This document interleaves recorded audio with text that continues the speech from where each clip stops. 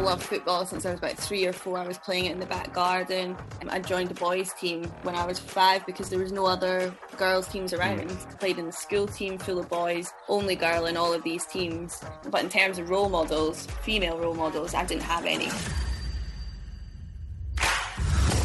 Hello, this is Football Stories, Season 2 of this podcast. Season 1 looked at the stories off the pitch, Season 2 looking at the stories on it, as I talk to people who actually kicked a ball in anger professionally. Today that person is Caroline Weir, as we focus on the Women's Super League. Now, Caroline is one of the stars of Manchester City's women's team, who, when I spoke to her, had just missed out on a really competitive title race for Chelsea. She's also throughout her career played for Arsenal, Liverpool, Bristol City, and made 70-odd appearances, depending on when you actually listen to this podcast, at international level for Scotland.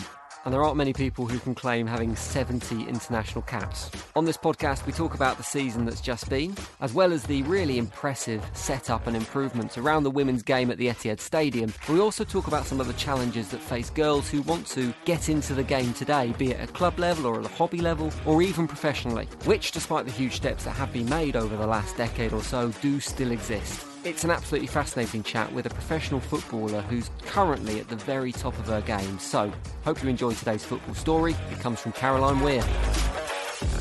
How are you doing, Caroline? I'm good, thanks. How are you? Yeah, I'm all right, thanks. Congratulations on the season so far, but commiserations on just missing out on the Women's Super League title. You missed out to Chelsea in the league. Not been too far off the pace for Manchester City this season, but are the plans already in place to kind of step it up next season to bridge that gap?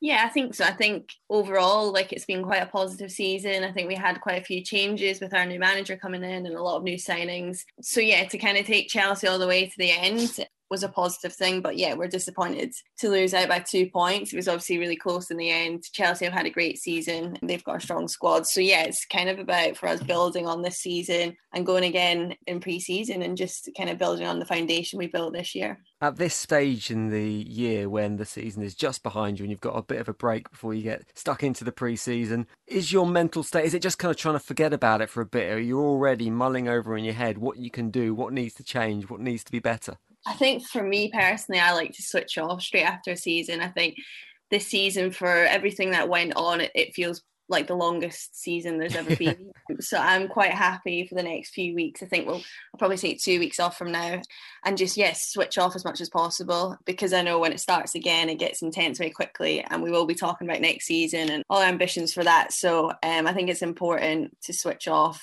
straight after the season and just, it's kind of all happened now, and then refresh and reset to go again in pre-season. It has been an incredibly strange season for everyone, I think, and hopefully a season that won't be repeated as well. Just like the Premier League, the Women's Super League has obviously happened without fans this year. Now, I know the numbers of fans are more modest in your league than you'd maybe get at the Etihad on a Premier League match day, but has the lack of support affected you as a player, do you think, this season? Yeah, I think, this season has been strange. I think we're so fortunate to be able to play the season and in a safe environment. So we're thankful for that. But I think, of course, we've missed the fans. The atmospheres, we obviously play at kind of smaller stadiums where the atmosphere with fans is obviously good. Yeah, I think there's been moments in the season, that fans just push you over the line, and I think we've really missed that. You just kind of forget it's fans, it's family, it's friends that haven't been able to come and share good moments with you, bad moments with you, and you really are just stuck in that kind of team bubble, which is good most of the time. But yeah, I would say there's been moments where we've obviously missed the fans. It's weird how you kind of adapt to it and you get used to it, and it will be a bit weird having fans back, but no, we're excited. It's not the same without them, and we've definitely missed them. Are there any good elements to not having fans there? I mean, I assume you don't get the support and you don't get the lifting that the home support gives you, but at the same time, I mean, I don't know if it's as bad in the WSL as we sometimes see in the Premier League, but you must not get the abuse either and the pressure to a certain extent. Yeah, there's definitely maybe a little bit less pressure. That kind of comes from within the team and the manager, which is fine. But yeah, we're lucky. We probably don't suffer the same abuse as the guys. The WSL is pretty family orientated. You get the odd thing, but on the whole, it's pretty friendly. So yeah, we've missed them. I wouldn't say there's many positives to fans not being there at all. So yeah, no, like I say, we'll be very happy to have them back. On the topic of pressure, does the success of the men's team at Manchester City, Does that put additional pressure on the women's team to kind of bring home the silverware when you're seeing them reaching finals and winning trophies? Does that kind of add to the pressure on you as a group? Yeah, I think just being at Man City itself, it's a huge club. The expectation every season is to win trophies, is to be up there in the league, to be in finals. So that's not really new to us. Obviously, we're kind of mirrored by one of the best men's team in Europe right now, who have had such a great season. So seeing them have that success, yeah, it makes us want it that little bit more. But yeah, it's kind of the one club, so we're not necessarily comparing, the men's and women's teams. We're kind of all in it together. And yeah, it kind of spurs us on to be up there with, in the finals and top of the league and things like that. So no, they've had a great season, and just being at a club like Man City, there's always that expectation. So that's not really a new thing for us.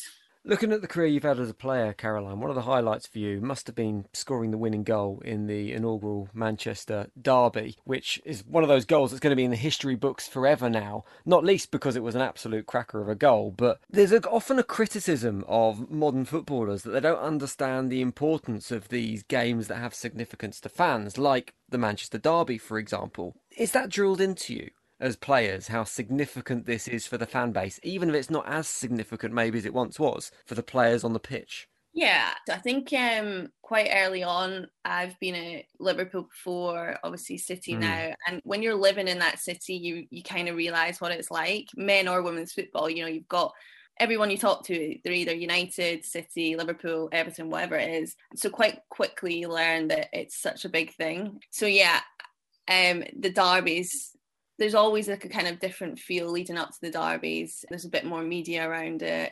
We know the team so well. We have friends in the team and all that kind of thing. So no, that it's important. You know what it means to the fans. And I think the worst thing is maybe losing that game and everything that comes with that, the kind of bragging rights that you don't have or whatever. So yeah, I'd say early on, what it's all about. And new players coming in, they quite quickly realise what they're in for when they're playing a derby. So yeah, I think it helps when you live in that city and you're kind of like consumed by it. Especially in the Northwest, there's so many clubs up here and it's such a big thing. So yeah, you learn quite quickly what it's about.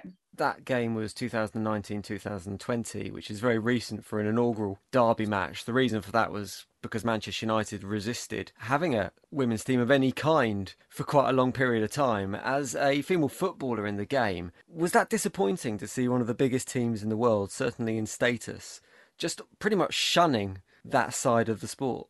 Yeah, I think so. I think it's great they've got a women's team now. It's great for the league, for women's football. I think it's important in women's football that the big teams have women's teams because, they've got the biggest fan bases, the biggest brands, etc. So we need those teams on board. But at the same time, we need it to be sustainable and to be genuine. I think, when you have token women's teams at big clubs, we've seen that in the past, not so much now, where it's, they might not necessarily fully invest in it or whatever. That's where there's no use in that, I think. So I think for big teams to fully invest, get behind their women's team, have it at the forefront of what their club's about, in the planning for that club, it's really important. So yeah, it's great that United have a team now and the WSL is filled with big names now. I want to take you back, if it's okay, to the very beginning of your footballing career. And I'm interested to know what it's like growing up as a girl who wants to play football at a high level. Was it easy to find clubs? Was it easy to find people to play against? Was it easy to find those opportunities? No, not really for me. Growing up in a small town in Scotland, I love football since I was about 3 or 4. I was playing it in the back garden with my siblings, and I joined the boys team when I was 5 because there was no other girls teams around. The opportunity for girls to play football was so limited. It's changed now, but 20 years ago it wasn't like that. So straight into the boys team. I played in the school team full of boys, only girl in all of these teams. But I was quite lucky when I was 10. I moved to Hibs in Scotland, which had at the time, it was the best kind of youth girls set up. They had an under 13s, 15s, 17s team. So yeah, I went there at 10. Obviously, I was pretty young and made my way through the Hibs kind of academy. It wasn't really an academy at that point, but there was a pathway there for girls that wanted to kind of keep playing football. But yeah, it was tricky. I was lucky because Hibs was great and I was there until I was 18. But in terms of role models, female role models, I didn't have any. I would like to say I did, but I was obsessed with football. I watched watched so much football on TV, men's, obviously all men's football. And I'm not quite sure where it came from that I decided that I was going to be a professional footballer, because, you know, I didn't see women doing it. I just probably thought I was going to play men's football, or, you know, whatever that looked like. I didn't really know. So I was fortunate, because when I turned 18, I went down south to Arsenal, and that was when the game kind of begun to turn professional. So yeah, that was kind of my upbringing, and there was definitely a lack of role models and lack of opportunities for girls football, but I was fortunate in that I could go to Hibs. At what point in that journey did it suddenly become apparent that this was something you could do, where someone started telling you, or people started telling you or encouraging you, that this was actually a career path that could be followed? Because I'm sure there is encouragement, but I imagine there's a fair amount of, what's the word, disencouragement? Is that even a word? For people kind of trying to put you off from that journey as well. Yeah, no, you're right. They're definitely not active discouragement, but there was, you know, I'd go into school every new school year after the summer. My teacher would be like, "What do you want to be?" And I'd be like, "Professional footballer." And a lot of it was not, you know, wasn't the most positive of reactions. You know, they were like, "Well, you need to get a proper job, and, you know, women can't necessarily do that. Is that even a thing for women?"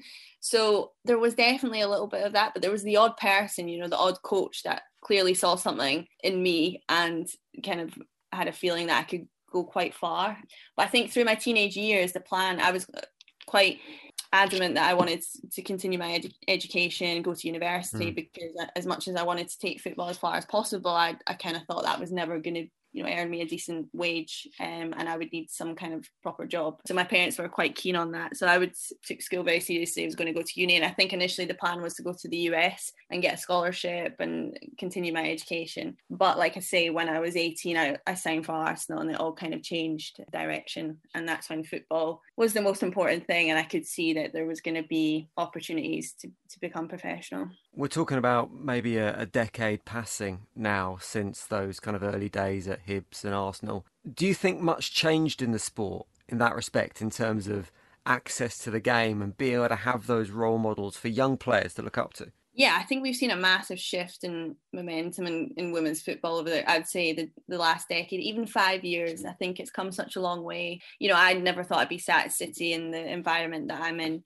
doing what I love every single day, being pushed to reach my potential. And I think that that's come from all sorts of things, you know, more media attention, being more visible, women's games being on TV, the national teams doing well, obviously in this country, England doing well at World Cups and Olympics and Euros, all that kind of thing. So I just think that really helps, because it encourages more girls to play and shows us there are opportunities out there. But it's a continuous cycle. It needs to keep going, and things like the BBC and the Sky TV deal this season for the WSL is huge, because it brings a whole new level of coverage that we've never seen before, and hopefully again will kind of elevate the game to a new level. Obviously, it's not just an access and awareness issue that faces women's football at the moment. There's also, at times, maybe a bit of a lack of respect, certainly from the men's side of the game, or fans of the men's side of the game. We've seen recently Alex Scott's appointment as a female pundit on Football Focus being labelled as box ticking. We've seen Karen Carney as a pundit getting abuse for daring to have an opinion that probably a male pundit would get away with. Does it feel like there's a real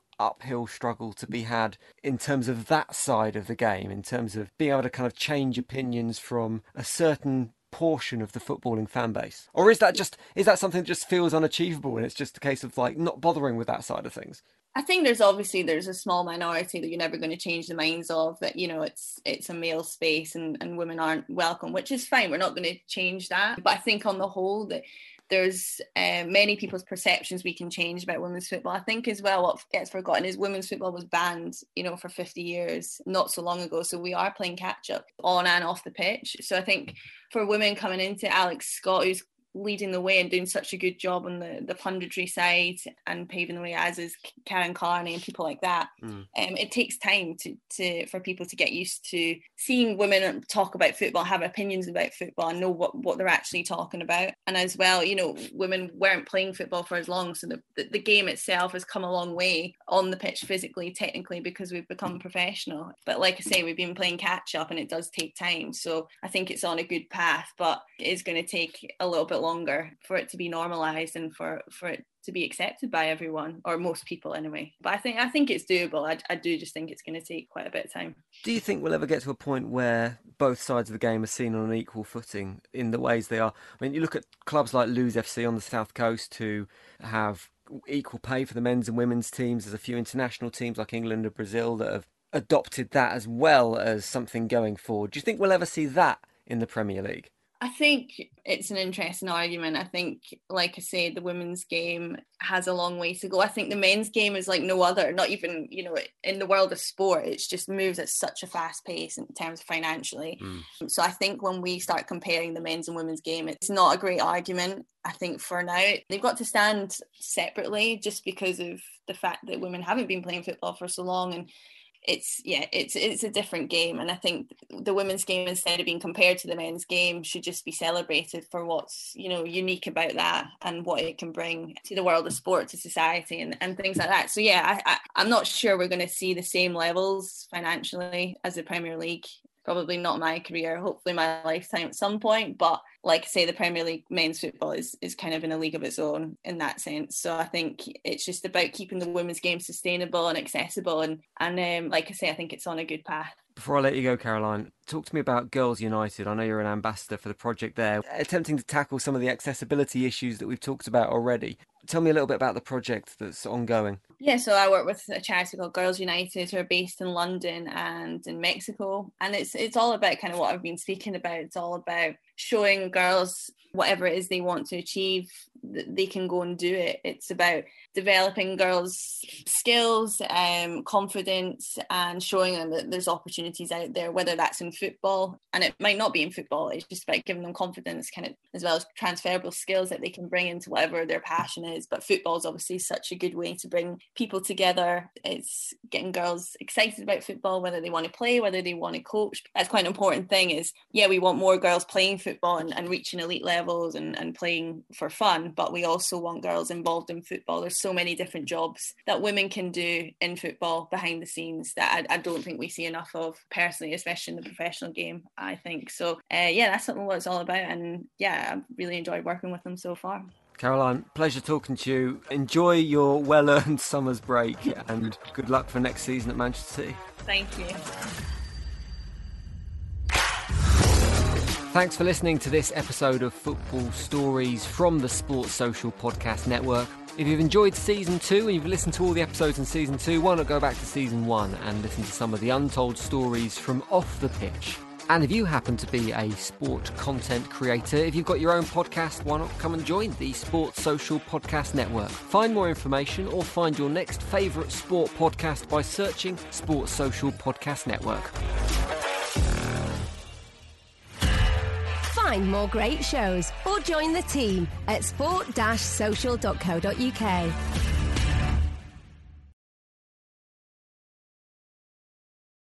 Sports Social Podcast Network.